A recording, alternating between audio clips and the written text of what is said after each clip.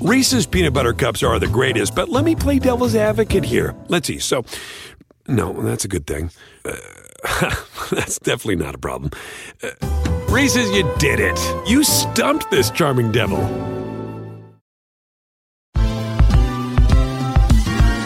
Ever wondered how a book gets made into a movie? Or how to master the art of cooking? Either way, we've got you covered with the Two Guys from Hollywood podcast.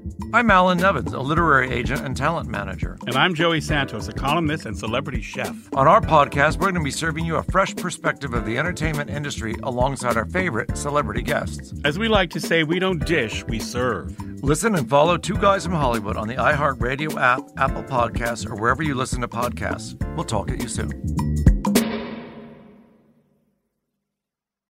Hey, thanks for downloading this podcast. If you want to listen live, be sure to download the iHeartRadio app and search for Fantasy Sports Radio Network. Thanks for listening and enjoy the show.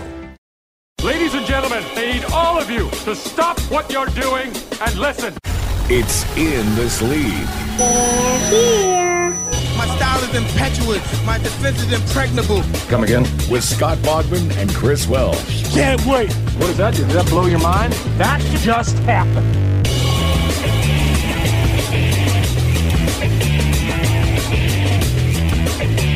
Welcome in. It's In This League on the Sports Grid. Get on the grid. I'm your host, Scott Bogman. Follow me on Twitter at Bogman Sports. And it's Friday, so you know I have my friendo Nicholas Ian Allen at CFB Winning Edge on the Twitter to follow him. Nick, what's going on, man?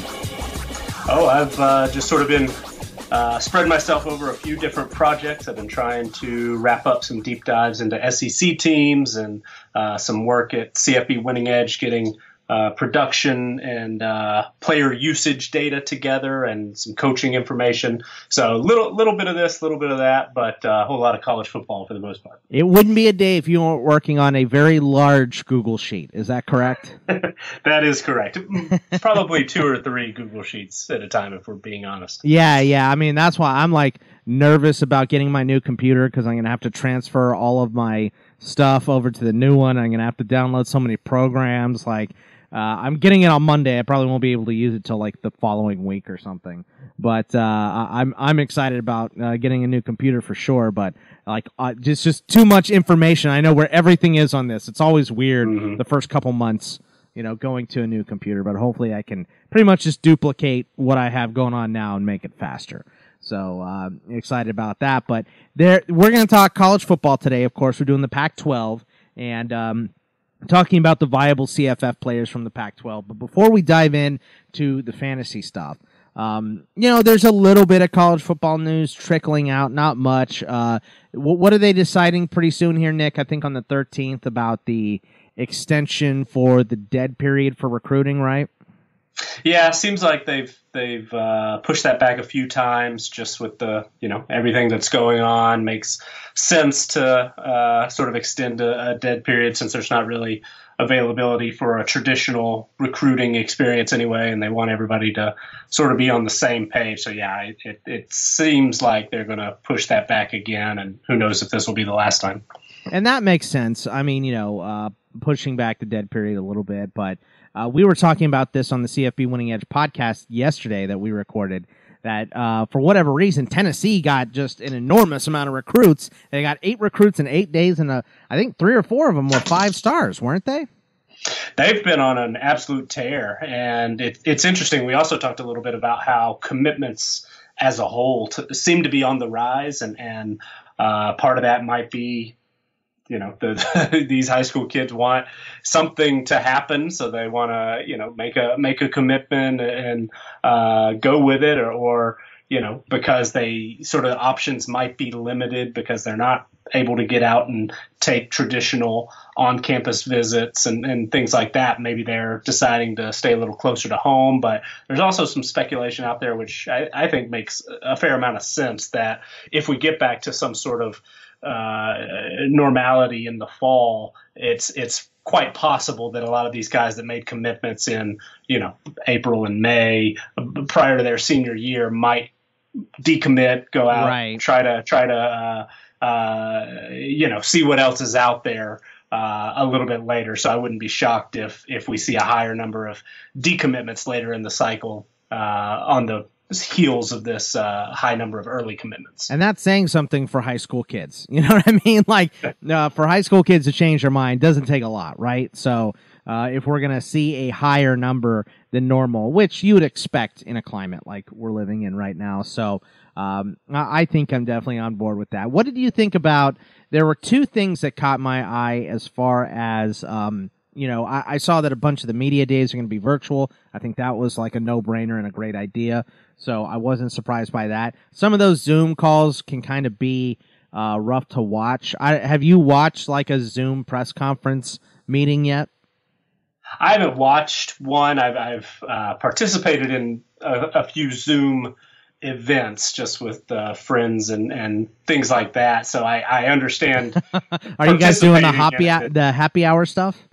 Well, so my wife and I, we move a lot, and the company that she works for is sort of why that is. So we've got friends spread all over the country, and in some cases across the world, really. So we've been doing once every couple of weeks a trivia night where we have between 40 and 50 people spread out all over, get together and put them in different meeting rooms to do 10 questions at a time and all that. So it's just an opportunity to catch up with some people that we wouldn't normally get to see. But even in things like that, I mean, it's tough to keep track of everybody at once. And, right. And I'm sure when it's a press conference where people are pretty much there to listen to one person, it's probably a little bit easier to get everybody, on the topic or whatever it is. But there are certainly challenges when it comes to things like Zoom, but it makes sense right now. I mean, not having these big events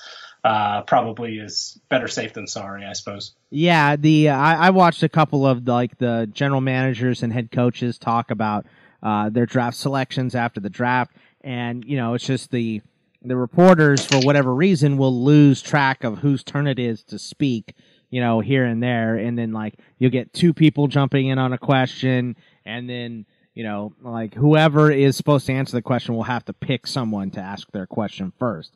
So it's always awkward and kind of clunky, but, we'll get used to it as, they're doing it more often pretty soon here.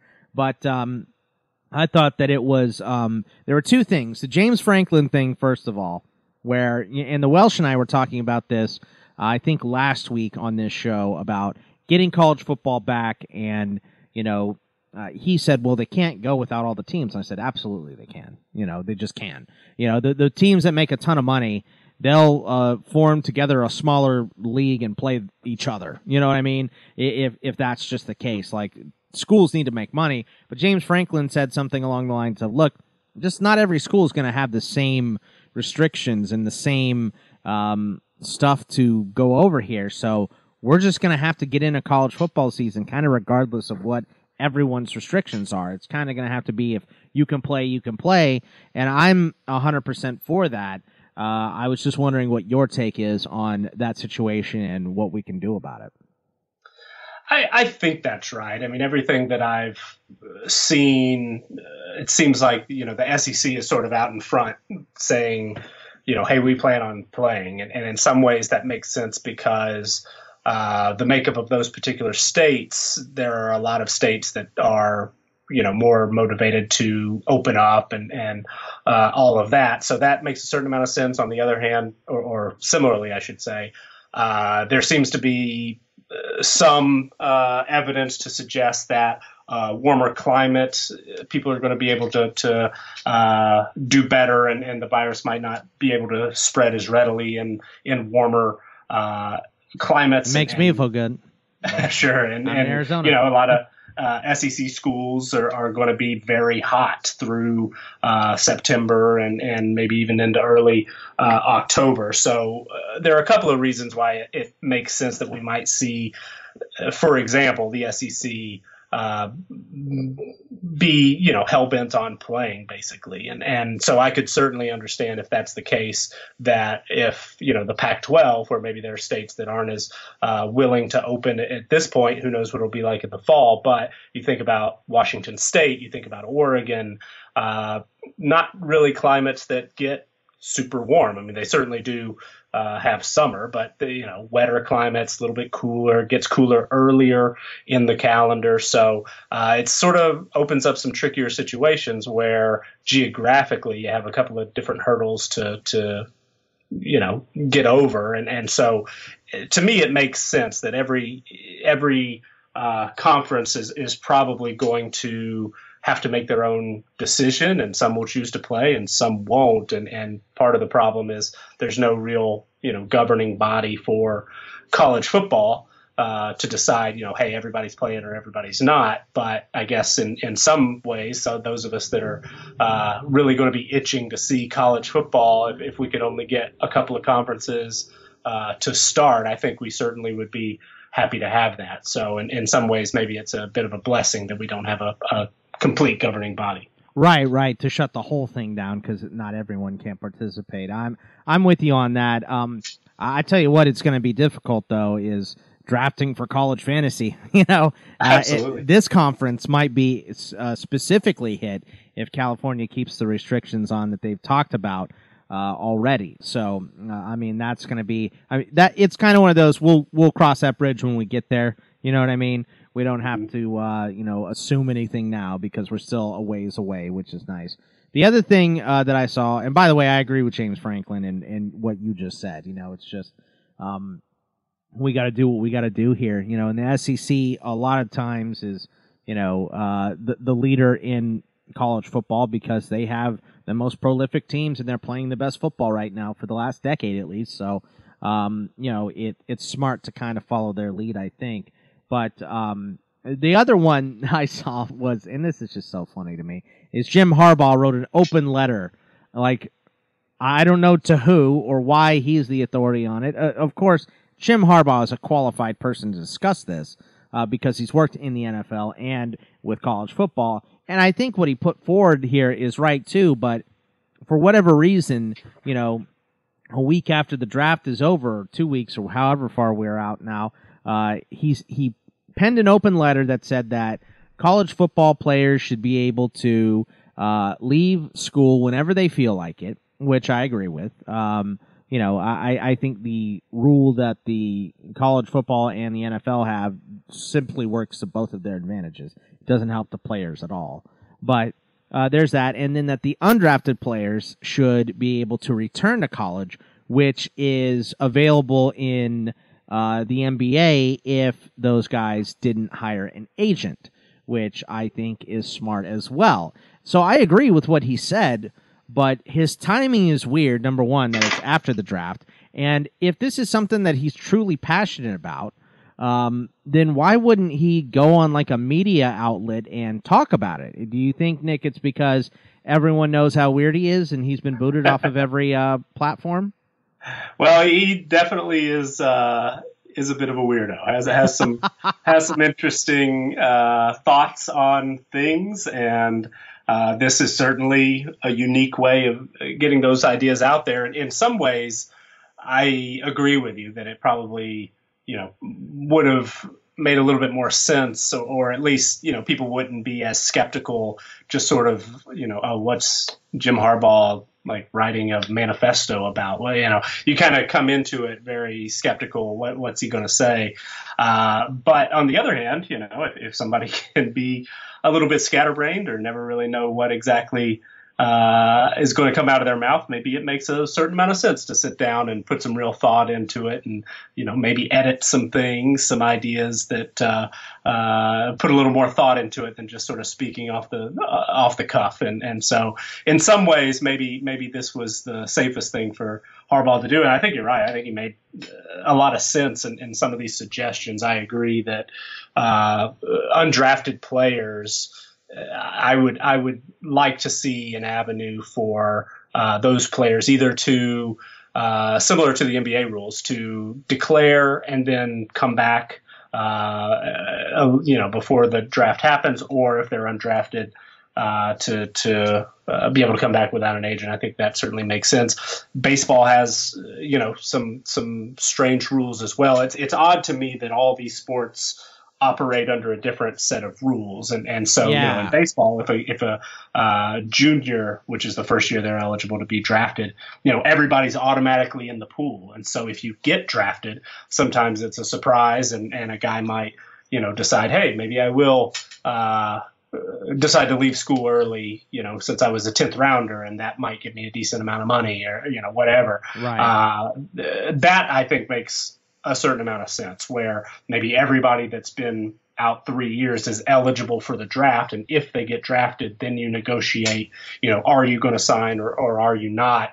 I think there might be some sort of one, I would kind of like if all the major college sports had similar draft rules. But two, I think there might be some sort of middle ground between those three, football, baseball, and basketball, where maybe, each sport could learn from each other. I think there's a little bit of each one that makes sense. But if I were to say, I think football probably has the, as far as players go, the most restrictive, it seems to me, and probably the one I would choose last if I were to pick between the three.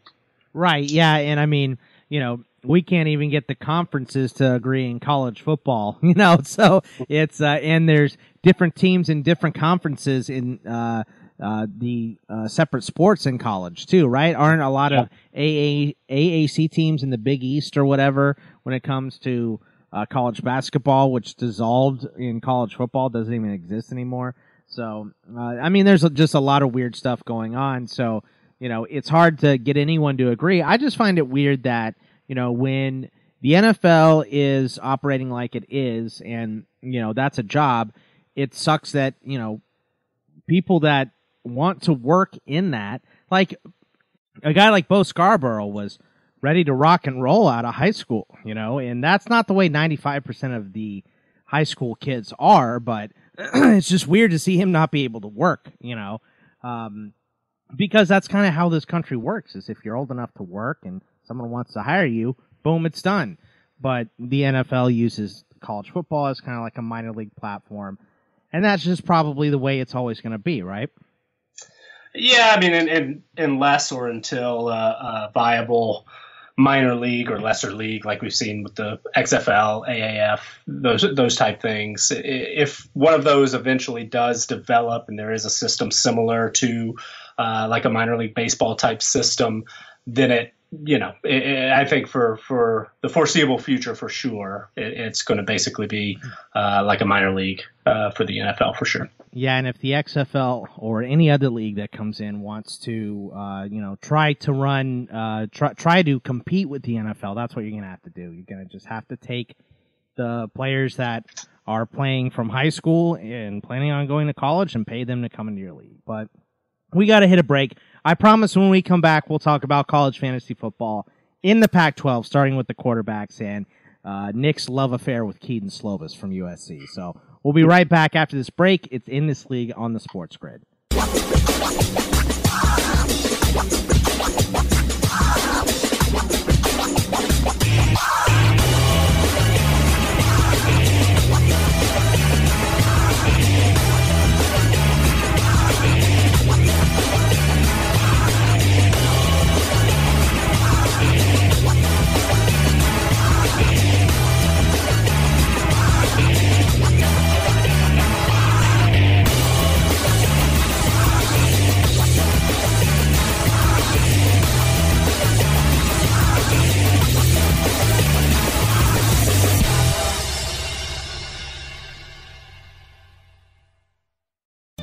DailyRoto.com.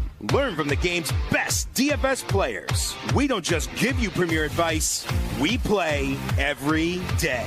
All major sports, all year round, we never stop. Industry-leading DFS tools and custom projections. And now, the DailyRoto.com Optimizer. In minutes, build and optimize lineups for cash games and tourneys. Learn from the game's best DFS players. Join DailyRoto.com.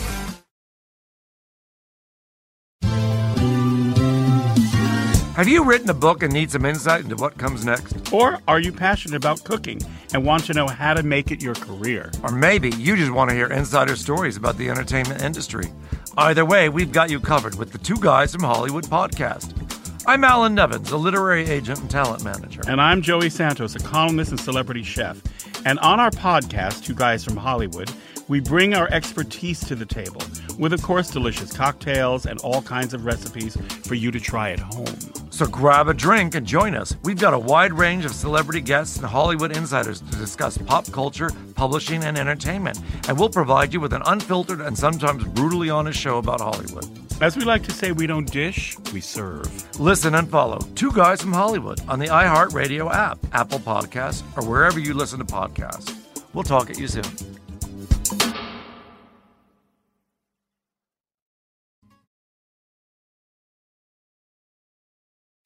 Chris Wells. Said you were coming. What else did he say? He said you were the best in the parsec. Scott Bogman. Former Imperial sharpshooter. That's not saying much. I wasn't a stormtrooper, wise ass. Please excuse his lack of decorum. In this league. This is the way. Stop touching things.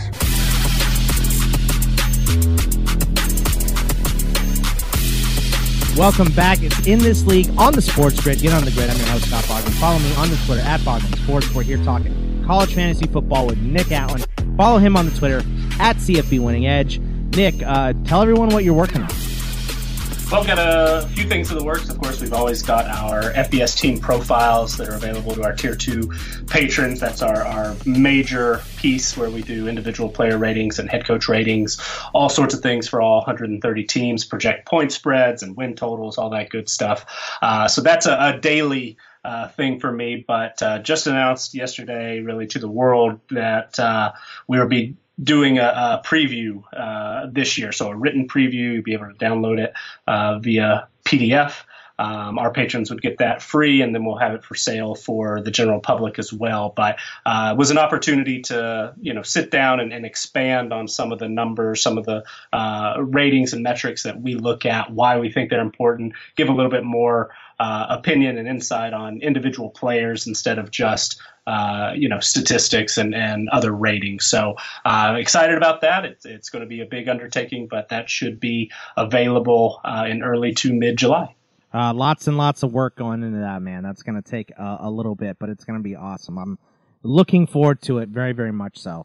Now, we're starting with quarterbacks in the Pac-12 here, and if you want to listen to the corresponding podcast, check out the CFB Winning Edge podcast that Nick and I and our friend Xavier, you can find him on Twitter at Xavier_Triche, Triche. And we have the corresponding podcast that we did, the all preseason 2020 Pac-12 team that we put together on our offense and on our defense. The defensive side, I think, might have been a little more interesting than the offensive side this year in the Pac-12, which is rare, but we did just see a lot of Pac-12 players get drafted in this year's draft. But at quarterback, we start with Kedon Slovis, who, I got to be honest, when we did the overall episode about a month or so earlier, you and I were talking about, the top 10 and stuff, and you had Slovis in the top 10. I think one of the other 5 guys did as well, but everyone else was worried about JT Daniels. But boom, JT Daniels goes in the transfer portal, which doesn't mean he's leaving, but it means he can leave. And looks like Kedon Slovis is far and away the guy with the job, and he had 3,500 yards and 30 touchdowns last year in 11 starts. He was pretty incredible, and you like him a lot.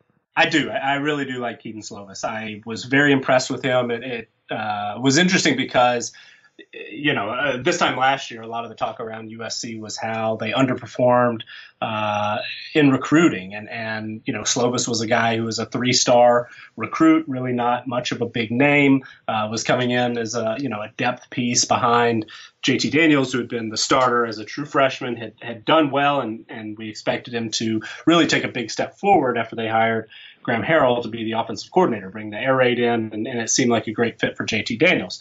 unfortunately for him, but fortunately for Slovis, Daniels suffered an injury in the season opener. Slovis comes in, does really, really well, showed great command, and was able to really orchestrate the offense and keep them going at a very high level. USC took a huge step forward offensively, and I think Slovis certainly played a part. He really is a very good quarterback for that system, and the fact that he was able to go through a full year under Harrell and go through, get that experience that Daniels, even though he has a year as a starter, does not have a year in this particular system as a player. So I thought Slovis had a pretty big edge coming in to the spring to retain that job. I know some people were really sort of scared, I think, by Daniels because he was such a, he was a 5-star guy. And you compare that to Slovis, who's a 3-star guy, you think, okay, he's probably got a pretty good shot to regain that job. But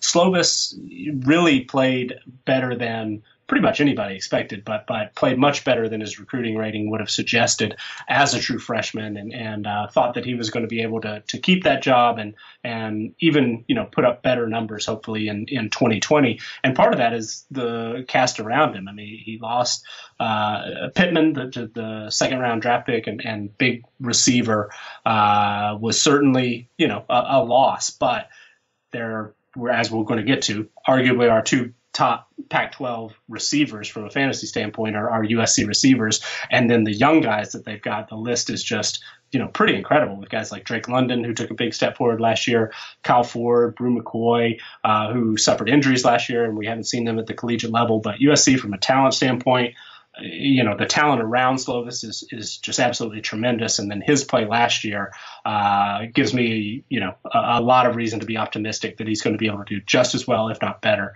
as a sophomore. Brew McCoy has just set up shop in that transfer portal. He transferred from USC to Texas, back to USC. Did he put his name in again this year or no? No, I don't think so. He was on the field this spring. They had like 1.5 or 2 practices or something, and I think he's back. I think he's healthy, and we'll get to see if he can live up to that 5-star hype.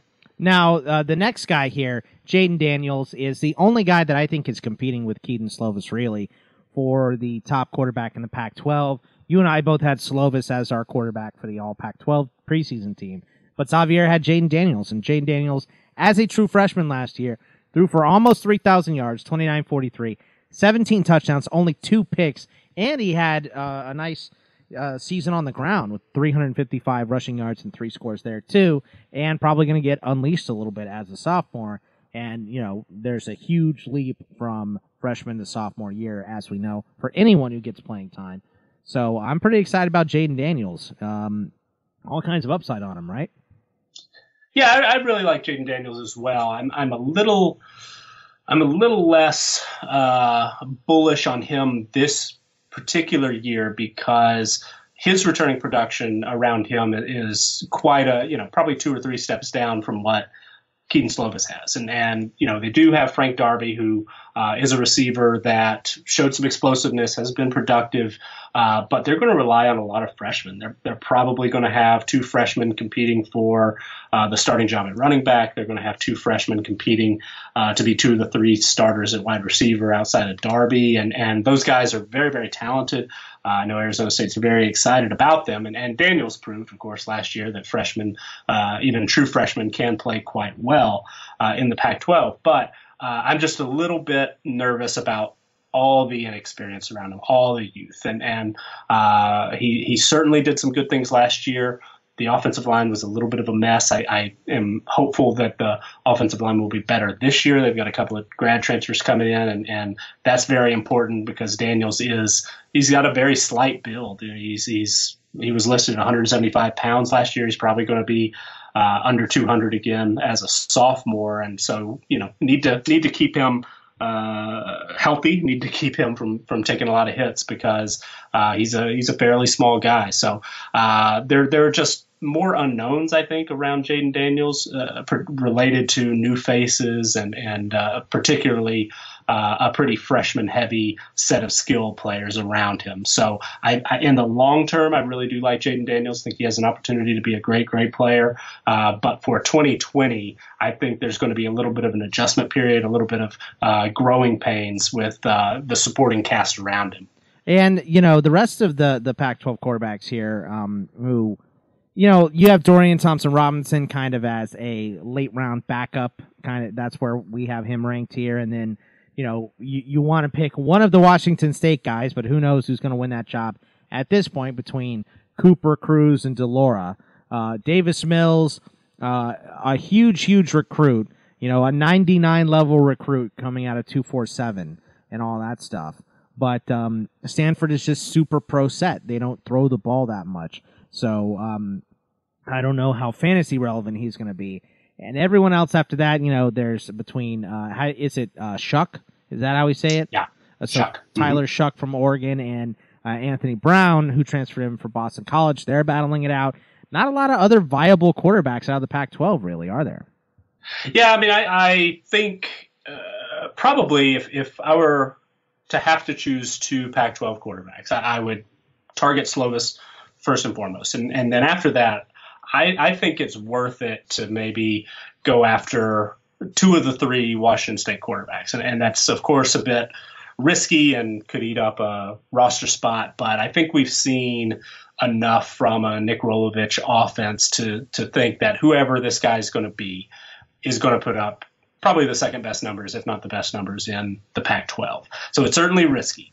Cameron Cooper seems to have the inside track. He's the oldest. I actually think that DeLaura, the true freshman, if you're a dynasty guy, that's somebody you're going to want to target early, because I think he really does have a 30% chance of winning this job. He was very well regarded. He and Rolovich have a relationship because he's from Hawaii, played in the run and shoot in high school in Hawaii, and so he's familiar with the system. He's familiar with the coach, and so I think that there's probably a better than average chance of him taking this job as a true freshman, and that's why I lump these three together in my rankings, just one after the other. So I think DeLaura might be the one that I would really target late, especially in a dynasty format. But the Pac-12 as a whole, I think like the quarterback position as a whole, I think we've talked about this at different times already.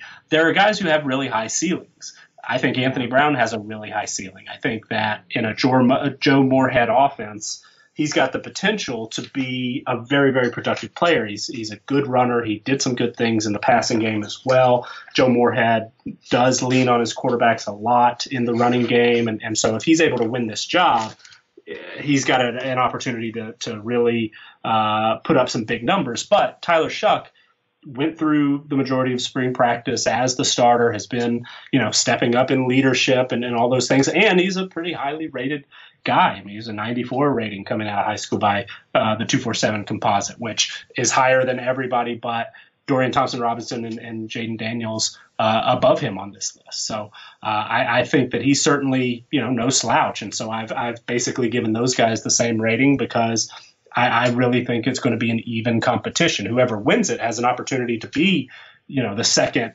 certainly the third best quarterback from a fantasy standpoint in the league. But it's just, I think it really, really is close there. But Grant Gunnell at Arizona is another one. He's going to probably throw the ball a lot more than Khalil Tate did at Arizona. I think that there's an opportunity for Arizona to throw for 4,000 yards this year. I don't think that would be unreasonable. He got a little bit of starting experience last year, got some playing time. PFF had him rated as the second best returning quarterback in the Pac-12 from their individual grading standpoint. So there's a lot to like about him.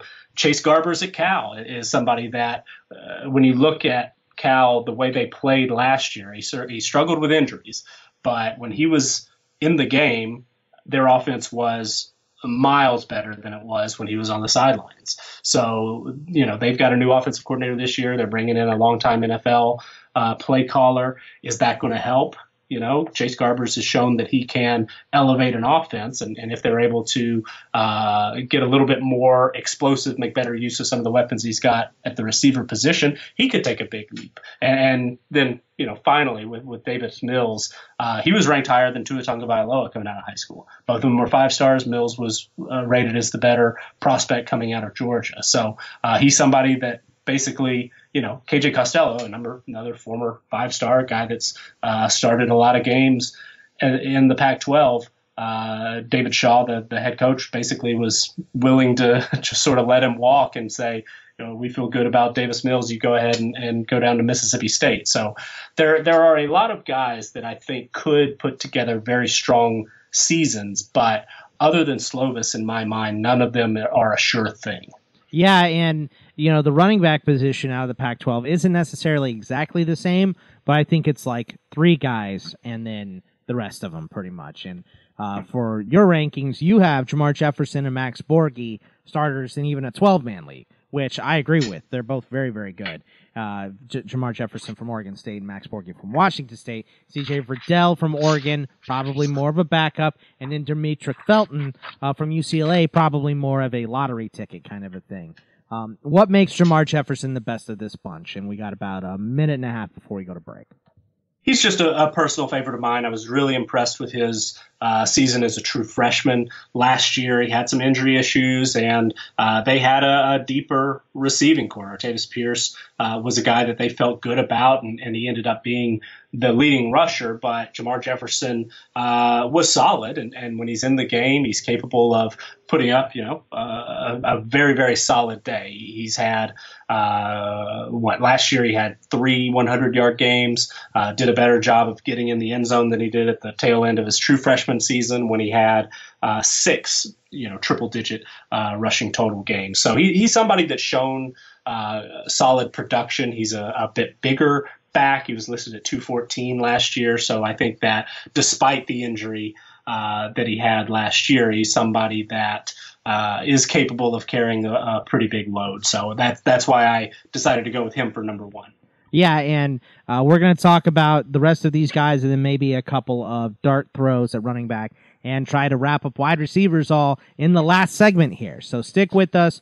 We will be right back after this break. It's In This League on the Sports Grid with Scott Bogman and Nick Allen. We'll be right back. DailyRoto.com. Learn from the game's best DFS players. We don't just give you premier advice, we play every day. All major sports, all year round, we never stop. Industry-leading DFS tools and custom projections. And now, the DailyRoto.com Optimizer. In minutes, build and optimize lineups for cash games and tourneys. Learn from the game's best DFS players. Join DailyRoto.com. Hey everyone, it's Michelle Williams, and I love being able to share my story with you on my podcast, Checking In with Michelle Williams, where my guests and I get real as we share the ups and downs of our mental health journeys, and I'd love for you to join me. I'm still on my own journey, but I want to be transparent with you because as I was posting all the highlights of my life on social media, I was breaking down. And too many people fall victim to the picture-perfect image of the high life, so I created a space to discuss the good and the bad. We can laugh, man, we gonna learn, and most of all, I hope to inspire you to go on this journey with me to better mental health. This is gonna be your church, your turn-up, and everything in between. So join me on my podcast, Checking In with Michelle Williams, a safe space for every kind of person. Listen to Checking In with Michelle Williams every Tuesday, a part of the Black Effect on the iHeartRadio app, Apple Podcasts, or wherever you get your podcasts. In This League. I thought we were going to be just friends. What? Friends listen to In This League. In the dark?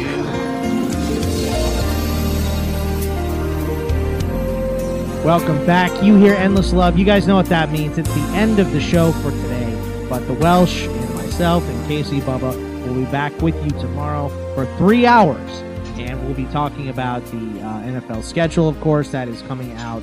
As you're listening to this, came out last night. It hasn't quite been. It's going to be released in about an hour as Nick and I are recording this. So we will be discussing that. for most of the show tomorrow. And, of course, the crazy Earl Thomas story. Don't know if you saw that one, Nick. That one was scary to read. So, yeah. But that was dicey, so we'll be talking about that as well tomorrow. So be sure you're sticking around for that. And check out the In This League Patreon, if you would. Patreon.com/ITLArmy. I have got rookie rankings. I've got dynasty rankings. And of this week, I will be putting up PPR redraft rankings as well, probably on Monday. So those will be going up. And you can get all of those, plus all of our secret shows and all that stuff for as little as $5. If you want to bump up to 10 or 20, you can get the Group Me rooms where we talk, college football, baseball, basketball, all the sports, all year long. And, just check it out if you would. You can go to inthisleague.com. That'll redirect you right to our Patreon or patreon.com/ITLArmy. Now, we're talking running backs here, Nick. The other ones that we have, Max Borghi, kind of a risky pick because his coach leaves and Mike Leach and Nick Rolovich comes in, and Rolovich hasn't necessarily used running backs greatly the past few years, but you would be a dummy not to use this guy to your full advantage because he did so well last year, right, Nick?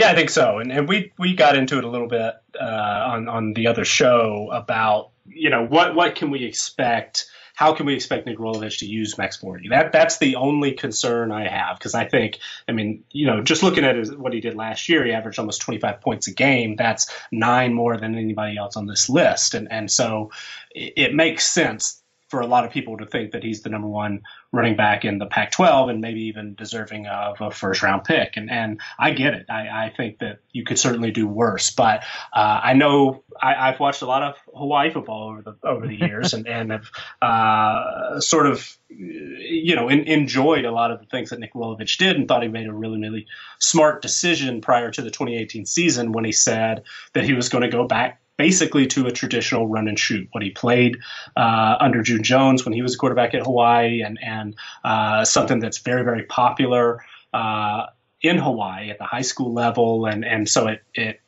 resonates with fans of that program because of the glory years and all of that. So it made a lot of sense, and it really turned out to be a smart decision. And as we've seen the last couple of years, Hawaii quarterbacks have been incredible. They've usually had a couple of wide receivers who are, pushing 1,000 yards, if not more, very, very productive from a fantasy standpoint and from just a traditional standpoint. But the running back position has been, a bit of a underperforming position in the run and shoot. So last year, their number one running back, Miles Reed, averaged about 11 carries per game, 60 rushing yards per game, and caught 3 passes. Running backs on the entire roster combined for 5 receptions last year. That worries me just a little bit. Now, I know Nick Rolovich is a smart guy. I know that he, has seen what Max Borghi can do. So there's going to be, he's going to put him in a position to be successful. I just wonder, maybe it's going to be somewhere in the middle between what we saw Hawaii 2019 and what we saw Washington State 2019 when they were throwing to Borghi, every other play, it seemed like. So I'm just a little bit concerned that maybe we might not get the full potential of Max Borghi this year. However, if you look far enough back in 2017 and prior to that, Nick Rolovich, before he went to the run and shoot, did more of a modern spread, operated a lot out of the pistol, which he learned at Nevada when he was an assistant there, and had a running back run for 1,500 yards, caught almost 30 passes. So there's certainly a bit of a track record. We just haven't seen it in a couple of years. So I'm a little bit worried just because there's some unknown. It's going to be a blend, I think. I don't know that we're going to see the traditional run and shoot that we saw the last couple of years at Hawaii, but we're also probably not going to see Borghi get as involved in the passing game quite as much unless they motion him out of the backfield and put him in the slot, all that sort of stuff, which is possible. But I'm just a little bit concerned about that. So Borghi is outside of my top 10 running backs and second in the Pac-12. But if you're a believer and you think that he's the best running back in this league, I'm not really going to argue with you. I think that he certainly has the high ceiling to be an elite running back. Verdell, we also talked a little bit about. He's very good, and he's easy to figure out though. Like Verdell's easy to figure out. Max Borghi isn't. Verdell is easy though. Like he's going to lead the team in carries. He had almost 200 last year. I would expect him to get close to the same. But Travis Dye is going to be there, and they have the goal line back, right? Yeah. And that's, I think, what's going to scare most fantasy guys. Cyrus Right. Likio ran for 10 touchdowns last year. And Verdell, put up 1,200 yards, 8 touchdowns, average over 6 yards per carry. So he's very productive and got a fairly heavy workload. But a lot of that production came in a pretty small number of games. He only had 3 100-yard games, and 2 of those were over 200 yards. He scored 6 of his 8 touchdowns in 2 games. That worries me just a little bit, because it's not necessarily, consistency week in, week out that you expect to get, his 14 points on average. He might blow up for 30 one week and he might get 5 another. So I am just a little bit worried about that inconsistency, but going into his junior year, and he's proven himself capable of, being 1,000-yard back and being the number 1 option. I think he's certainly a solid number 3 in this league and a top 20 running back in college football. Yeah, Demetric Felton kind of has Antonio Gibson type of vibes where really what you're relying on with him, he should have more touches this year. He had just over, 130, somewhere in that neighborhood last year. Not even that many, about just right around 90 last year with 38 catches. Or no, Jesus, I'm reading this wrong. 10 catches, 38 yards. But, and I'm also reading, am I reading the wrong person here?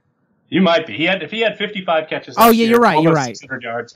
I was looking at Sean McGrew, right? So so I was right the first time with what I said. About 130 touches, 140 somewhere in that neighborhood. But the dude can take the ball and score with it from wherever he's at. 1 rushing touchdown, but 4 receiving touchdowns. I think he had a couple returns as well in there, and he was great. But he's just, kind of going to be limited on the touches, and you're waiting for explosive games. Kind of like Verdell, but more expected.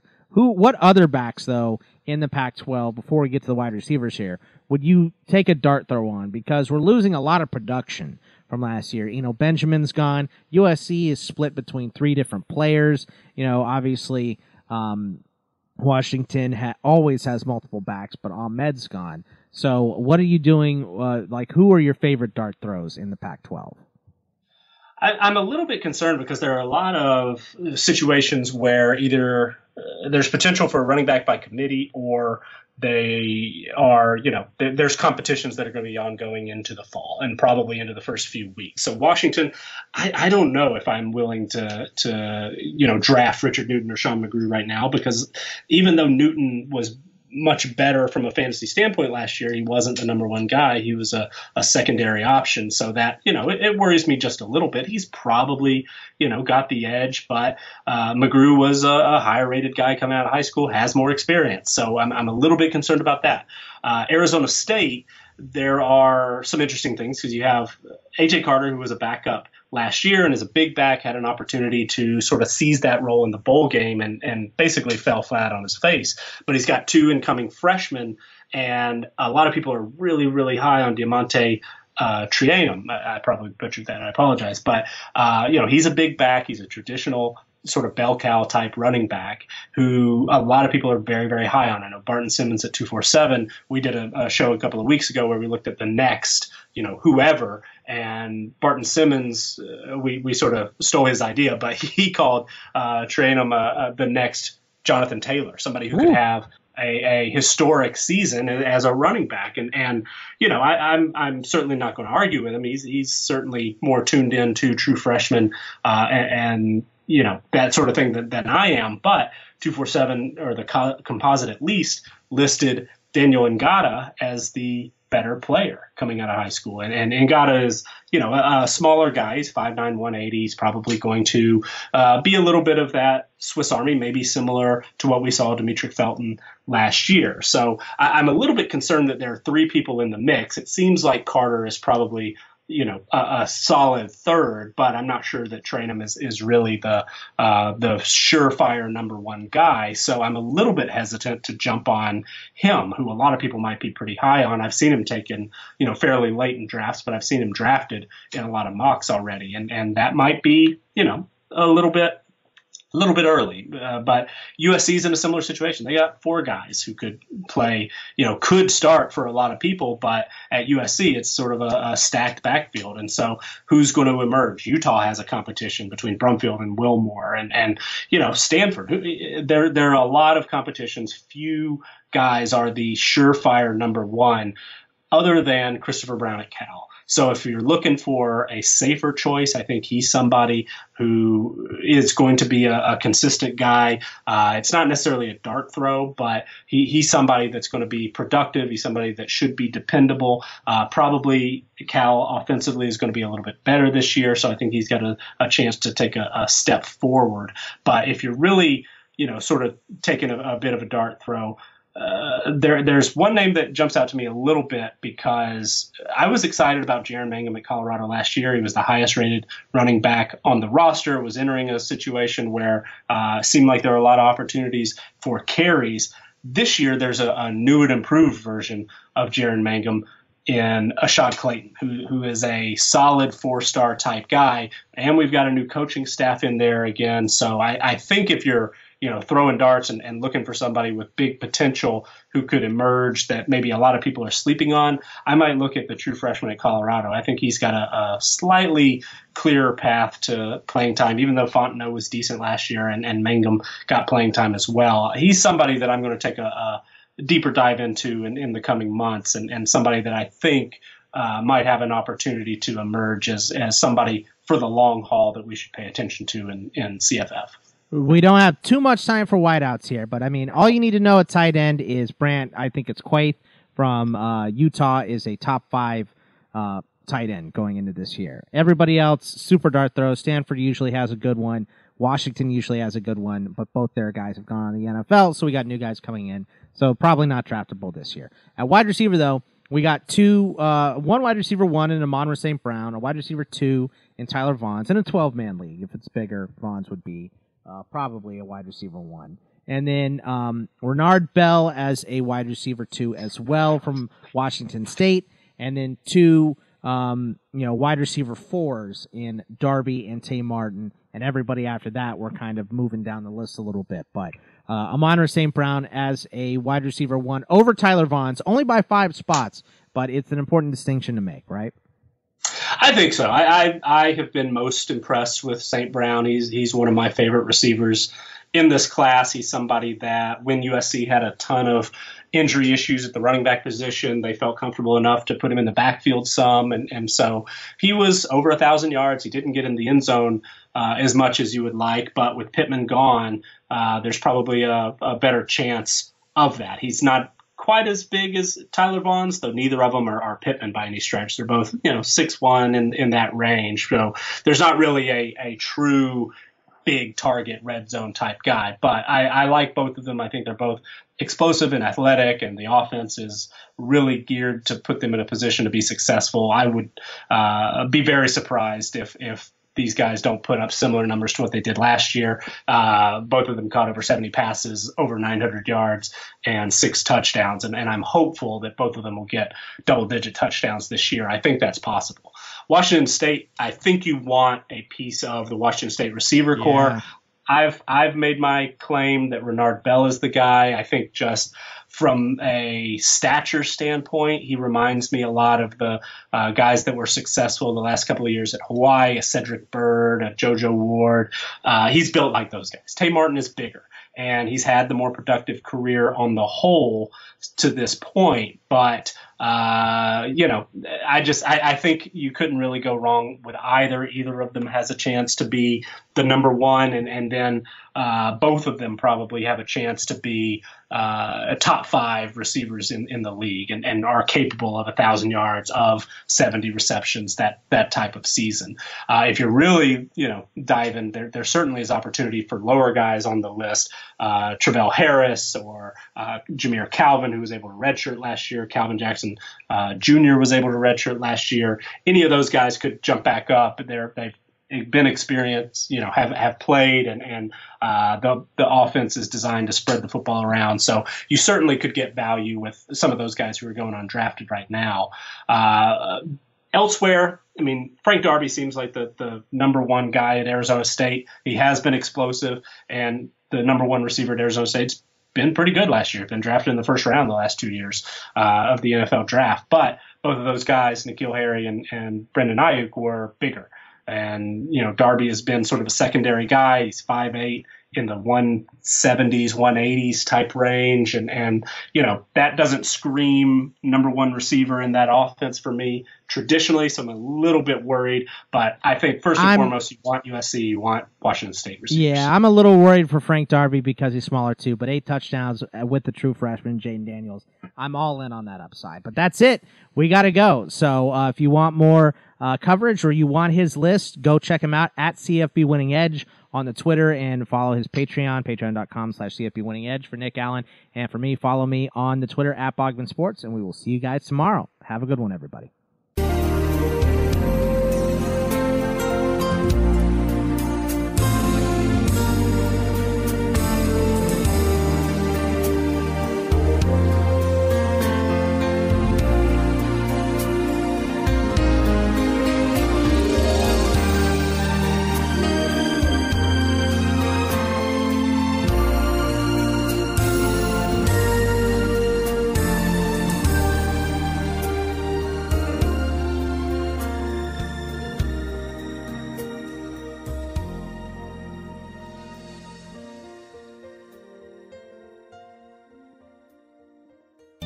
DailyRoto.com.